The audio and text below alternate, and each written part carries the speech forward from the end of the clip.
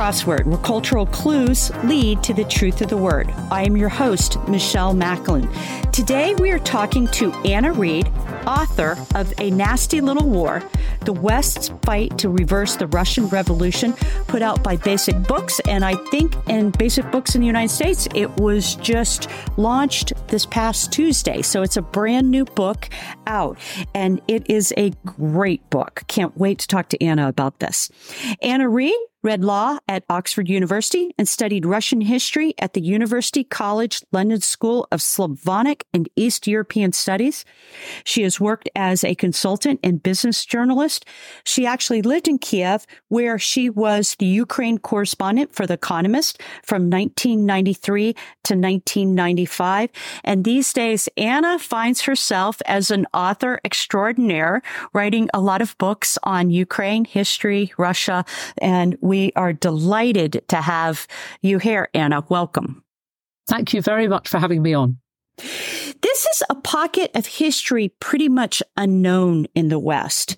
And as you write in your conclusions, this little piece of history actually still reverberates in geopolitics today. So let's start from the very beginning. And if you will, explain Russia's civil war, and also in that greater context of World War I. Russia drops out of World War I with the revolution in 1917, with the Bolshevik coup at the end of the year, which ousts a provisional government, this very weak temporary government that notionally took power when Nicholas II, the Tsar, abdicated in February of 1917.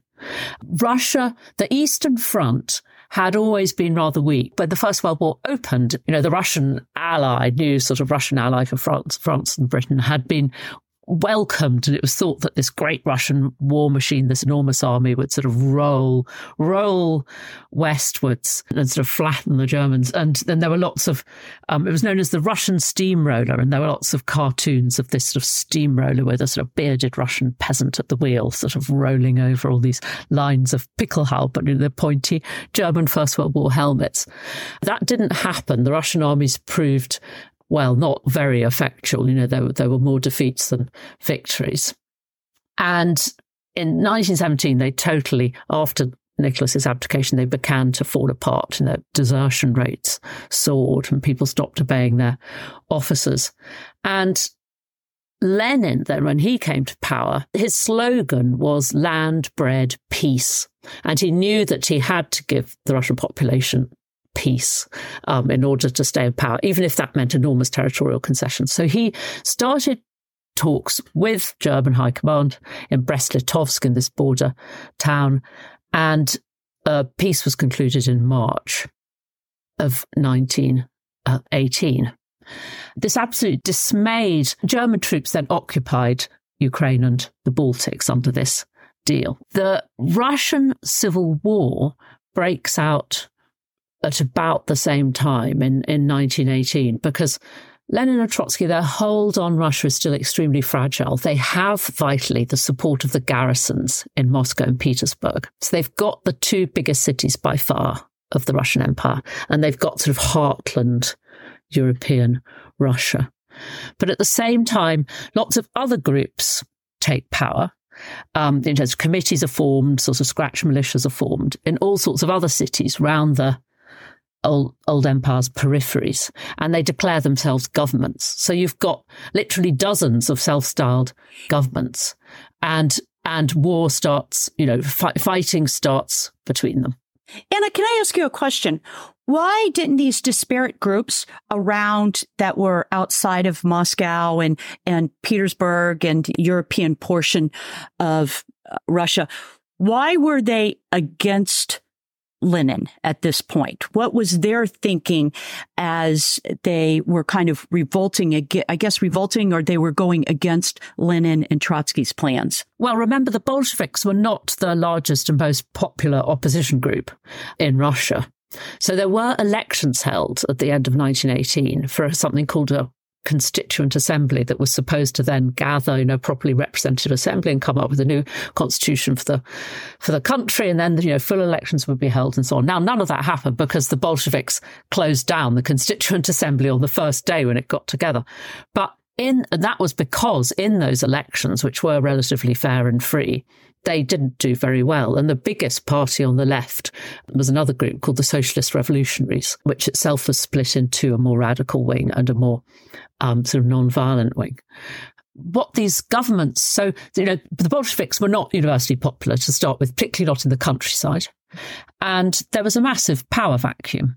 You've got these cities where, with the Bolshevik coup, which people didn't accept, somebody had to take power. So you've got generally local sort of power brokers, maybe existing officials and politicians and landowners and business people and so on, getting together and declaring governments. And they covered the whole political spectrum from the socialist revolutionaries, that also revolutionary like the Bolsheviks, but not quite as radical, to the ultra-conservatives. So, for example, you get a bunch of Tsarist generals who tried to throw out the provisional government in the summer of 1917. They'd tried to launch a military coup, and that had failed, and they'd been imprisoned. And then in the chaos of the Bolshevik coup, they escape imprisonment, and they go down to the south, to the Kuban, so to the east of the Black Sea, and they gather together a volunteer army, very long on officers, very short on soldiers, and declare down there. So you've got all these different groups spread throughout the empire, from the far left to the ultra-conservative right, assuming, this was mainstream opinion everywhere at the time, abroad as well, that, the Bolsheviks aren't going to last. They're this small group of, until recently, just of exiled pamphleteers. They've got no experience of government or administration whatsoever, or of military leadership. And it's assumed that they'll last weeks, months, no more. Okay. And that, of course, doesn't happen. But that is the stage. That's the stage as it's set in the beginning as it's set. 1918. Okay. In 1918. Okay, so the Western governments, if they think the Bolsheviks are going to fall, so I'm talking the Brits, I'm talking the French and the U.S., if they believe that the Bolsheviks are going to fall, why do they feel this intervention is necessary at this time and point? And I can understand why they decide to intervene, because they really do believe the Bolsheviks are going to fall. But again, I kind of wondered why they initially thought they needed to do this. Well, at this stage, early 1918, the war with Germany is still obviously ongoing and reaching a crisis point. Ludendorff's preparing his big spring offensives. And for France, Britain and America, which has just entered the war, their entire focus is on beating Germany, Russia is an absolutely secondary issue. So what they want to do is put anybody in power in Moscow, doesn't matter who will re-energize the Eastern Front, pull the army back together, start fighting Germany again. Because already by now, with the Treaty of Brest-Litovsk, you've got German divisions being that were on the Eastern Front going back west, and joining in the fight in France and Flanders. That's the overwhelming priority of the Allies. The other issue is these large supplies of military equipment and arms, which the Allies have been sending Russia all through the First World War, and they're piled up awaiting distribution in these two Arctic ports, Murmansk and Archangel, and also in Vladivostok on the Pacific. And the nightmare scenario is that the Bolsheviks hand over these very large dumps of material to Germany. And so the very first action of what then grows into this large-scale intervention is Allied warships sending small groups of Marines ashore at these ports to simply take control of the warehouses. I'll tell you what is so interesting about all of this is, one, the decision to become involved in this, how they configured themselves, and I'm talking about the Western governments, to become involved. It was Lloyd George and Clemenceau of France that was having to talk Woodrow Wilson into actually joining the expedition at this point. Is that correct? That's exactly right.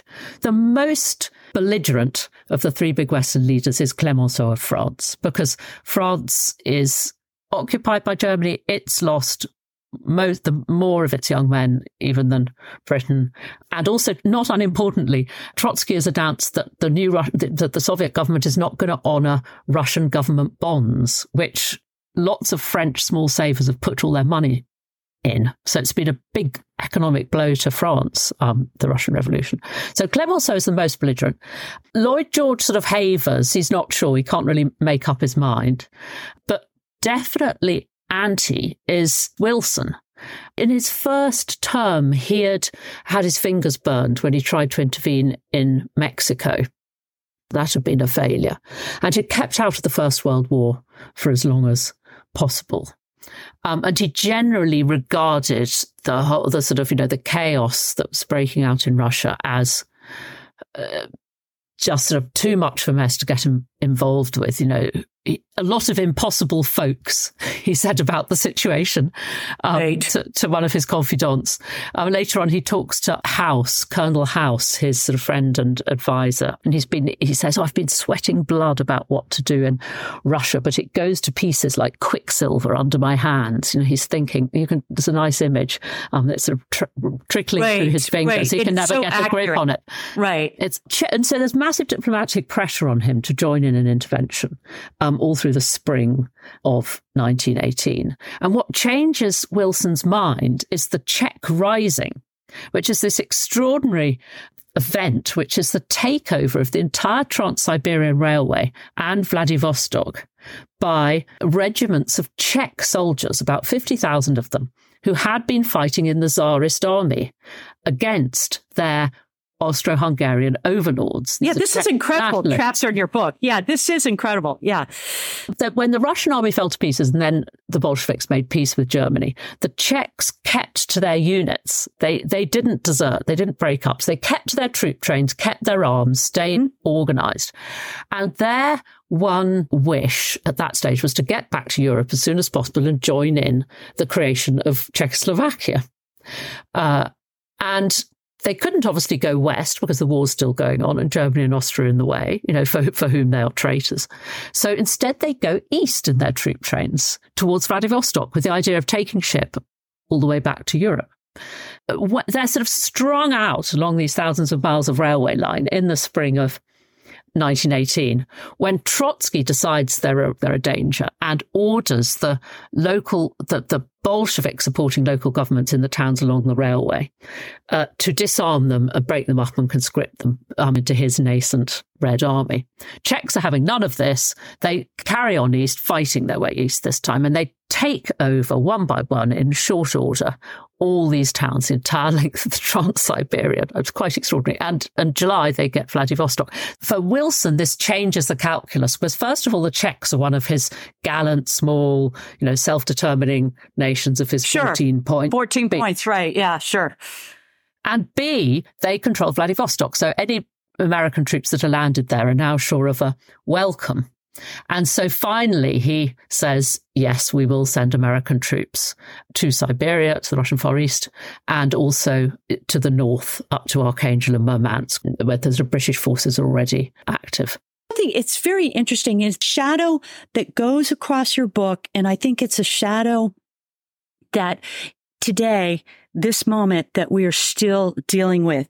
And that was basically, and you bring it out time and time again, was the incomprehension of the West of the Russia and the Russian experience, of what Russia wanted, to understand the Russian mentality, to understand what was needed. And it really, from Wilson saying, it's like quicksilver in my hand. Russia's like quicksilver, to, I think even today, as we watch U.S. politicians, EU politicians, it's still that same thing that resonates, that there's really this kind of not really understanding Russia and Russia's ideas and what they want and their ambitions and goals. And you really bring that out in this book.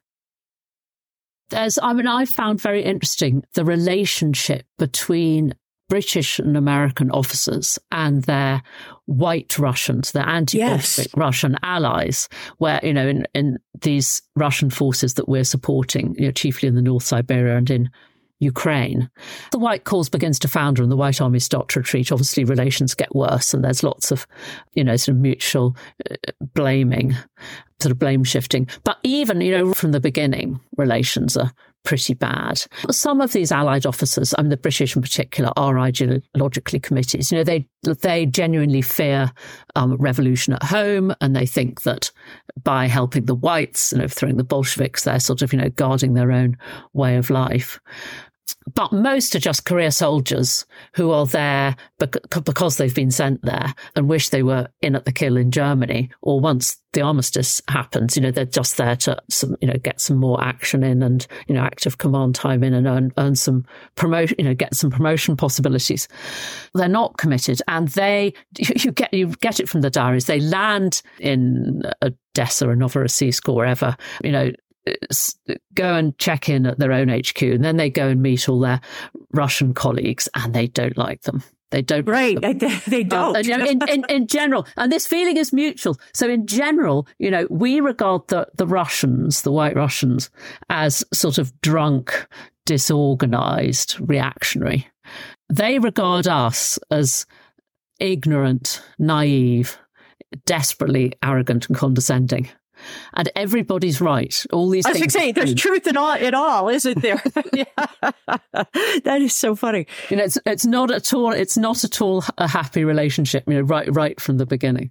Your story is, your book is it's kind of a crazy patchwork of experiences of the daily interactions between not soldier to soldier, but between civilians and soldiers.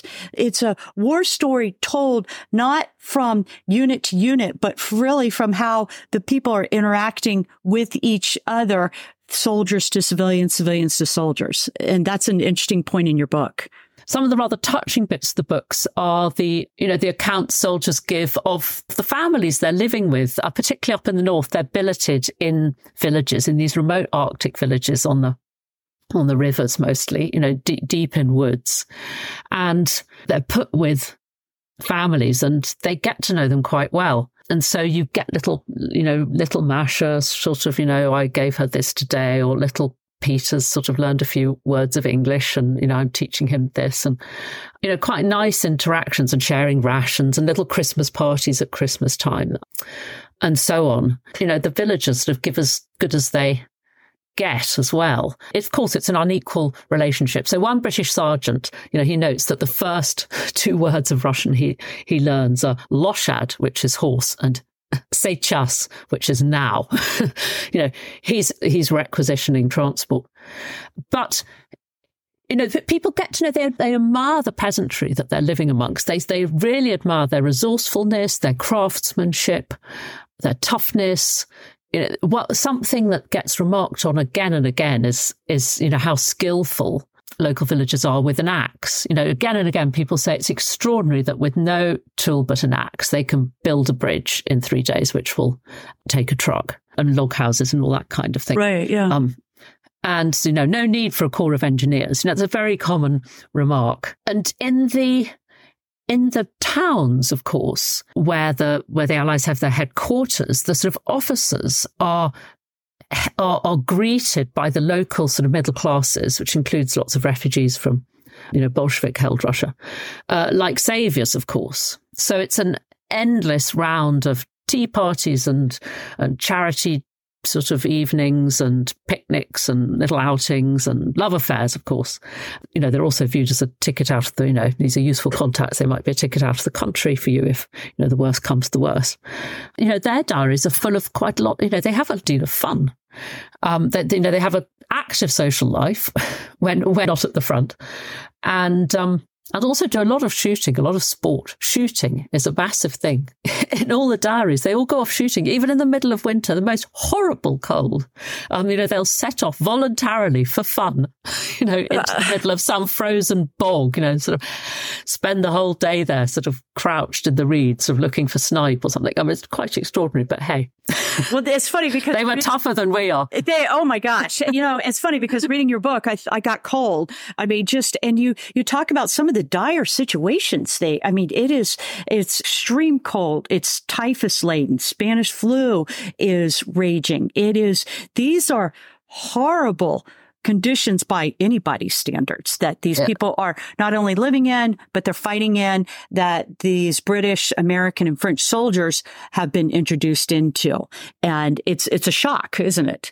It gets nasty in the midwinter of 1918 to up in the north, particularly because the lines have been vastly overextended by the first British general, a man called Poole, to land in Archangel. He pushed his troops right down the railway, hundreds of miles, right down the rivers, hundreds of miles, and then should have withdrawn them again when winter set in and didn't. So they just sort of dug in where they happened to be.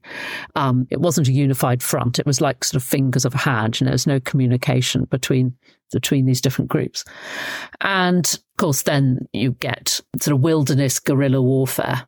So you get patrols being ambushed, rivers which had been defences freeze and then stop being defences. There's nothing to stop the enemy coming over them. There's frostbite, mutilation of bodies, there's mutilation of bodies by the enemy. There's prisoner killings by us, by the Russians, which we turn a blind eye to. Delightful. By white Russians. And also it's the American troop ships bring Spanish flu with them, which first broke out.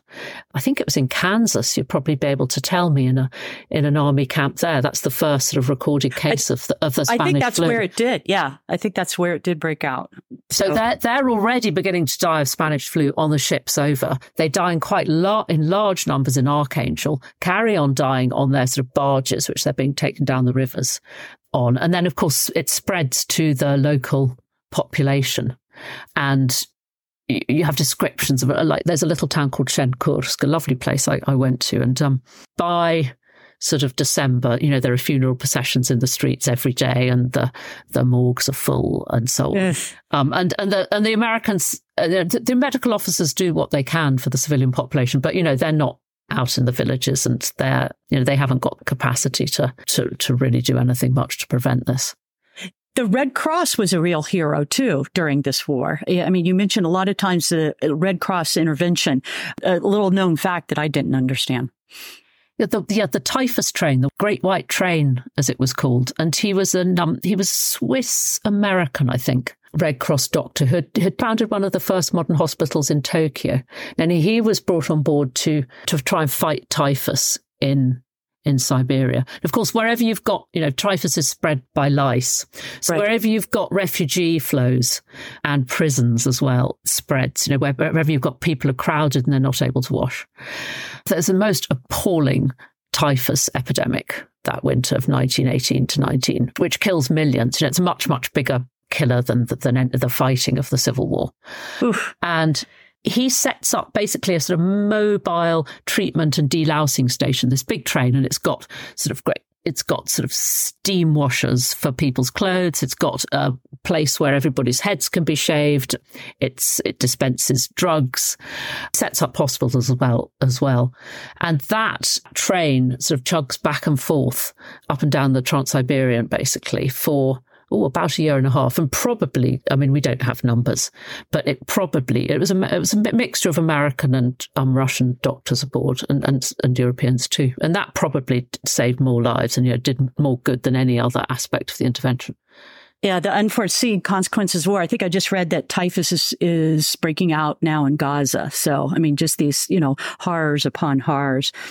You talk about something I had never heard about. Well, there's two things. The armored train warfare. I had never heard of this. And I actually talked to my husband about it and said, yeah, it was actually not uncommon for two trains to try to battle it out against each other. Yeah, I have some wonderful descriptions of armored train warfare. Right, you do. Warfare. You really do. So, yeah. The armoured trains start out as these very homemade affairs. So you've got an ordinary steam train with its flatbeds, and both sides would sort of reinforce the flatbeds with logs, and they'd sort of put extra sort of metal, sort of sheeting sort of round the locomotive and so on as well. And then you'd plant a gun on the flatbeds. And then you'd have some sort of carriages full of infantry as well, with, again, everything sort of sheeting all over it in little sort of loopholes. So you've got these ordinary sort of goods trains and passenger trains converted into these armoured trains, and they get more sophisticated as the war carries on.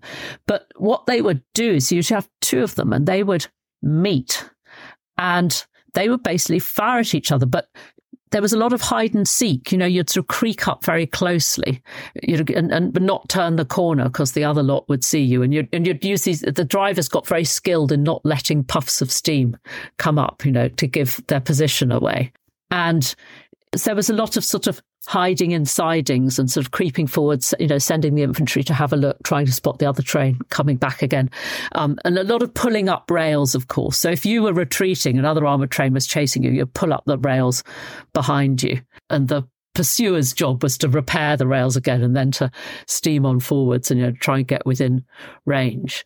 So these fun. Sort of long range artillery duels between these sort of these moving trains would go on for days and days. A lot of burning bridges, obviously, as well. You'd burn the bridge behind you and then they'd have to repair the bridge. And it was very hard particularly in woodland where you couldn't see.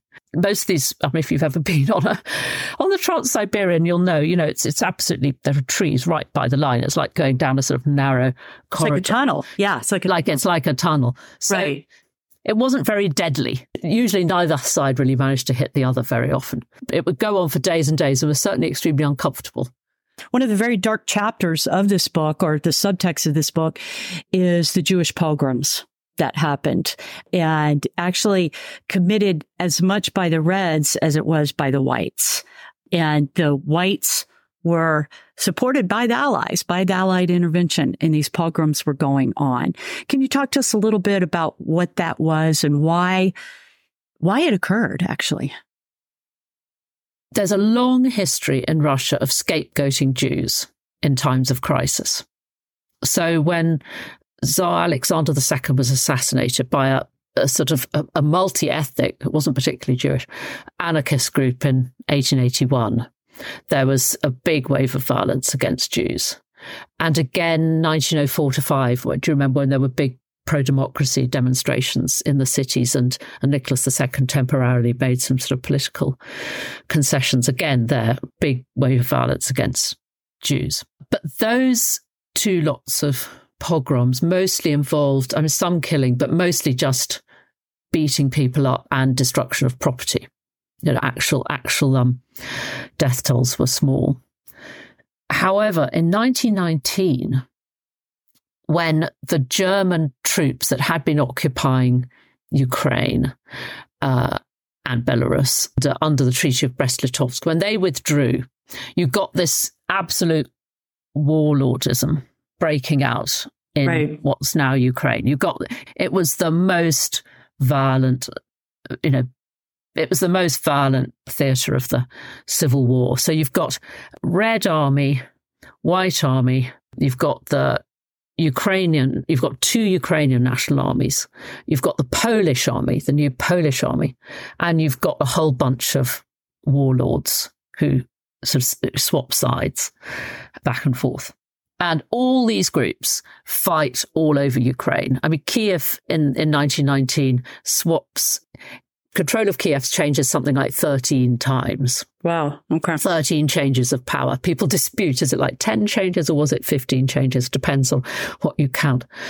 Through all this, the Jews are victimized by everyone. Okay, all sides massacre Jewish civilians, massacres and mass rapes. Okay. And as well as the usual sort of setting fire to shops and so on. And this includes the Whites, the volunteer army and its Cossack allies, who from the Kuban and from the Don, so from just east, sort of northeast of the Black Sea, in what's now Russia. So they too perpetrate horrible massacres, not only as they're retreating in the sort of bitterness of defeat, but as they are advancing. So they are being supported by the British by this stage. The Americans and the French have dropped out by now, but Britain is supplying them with money, with arms, with uniforms, with training, with medical equipment, with food, with everything.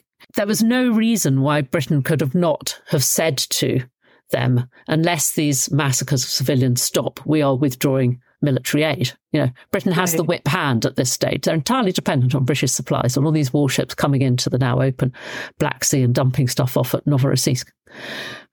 This does not happen. The killing, we think it's somewhere between 100 and 200,000 Jewish civilians killed in the period, by all sides. Right, yeah, sure. And dying directly or indirectly as a result of the pogroms. A lot of people die of injuries later, obviously. And from the top to the bottom, British, from the military up to the politicians in Westminster, the Brits, we deny it. We deny the pogroms are happening. Excesses is the euphemism of the time. We say either no, they're not happening. This is false news when Jewish organizations protest, or it's exaggerated. No, this is exaggerated. Right. Or yes, unfortunately, it is happening a bit, but Denikins, who's the white leader in the South, is doing his best to control them. Or it's the fault of the Jews themselves for being revolutionaries. One particular one, the nervous panicking of the Jews is fanning the violence. There's a classic example of victim blaming. And it's, the whites were extremely anti-Semitic. The Jew equals Bolshevik trope, which was demonstrably untrue. A lot of the leading Bolsheviks did have Jewish heritage, but that did not mean that most Jews were Bolshevik. In fact, they were mostly small businessmen. They're extremely anti-Bolshevik. The whites, for them, the Jews made the revolution idea, which excused them from looking at the real reasons behind the revolution, and why the old regime had collapsed so quickly. That was absolutely central part of their program, of their propaganda, of their ideology, of their sort of whole mindset.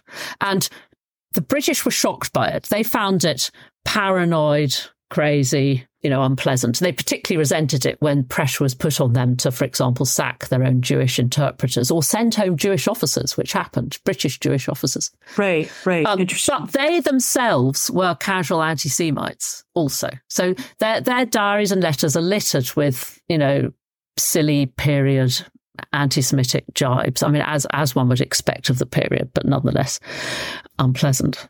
And they turned a blind eye what was going on. So the Westminster denied it. Churchill, who was the great cheerleader within Lloyd George cabinet for the intervention, he avoided, dodged questions in the House of Commons and so on. Sent these sort of token occasional telegram to Denikin and other Russian generals saying, can you please sort of rein your men in, because it makes it politically difficult for me here at home. We can see from the Russian side that they knew they didn't have to take this seriously. They actually compare the British with the Americans. The American general in Siberia was really outspoken on this issue. And he's a man called Graves. General Graves, right. William Graves. Right. So the whites win. The whites lose, and that's a good question that you ask yourself. The whites lose, the interventionists go home. But what I find is your conclusion is very interesting.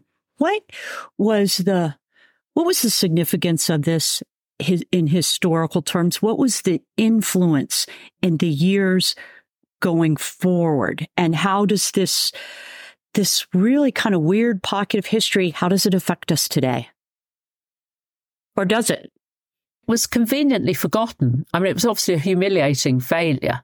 So all the generals and the politicians involved all distanced themselves afterwards. And the sort of direct participants tended to give it, a sentence or two at most in their memoirs. And, before moving on to the next thing I did.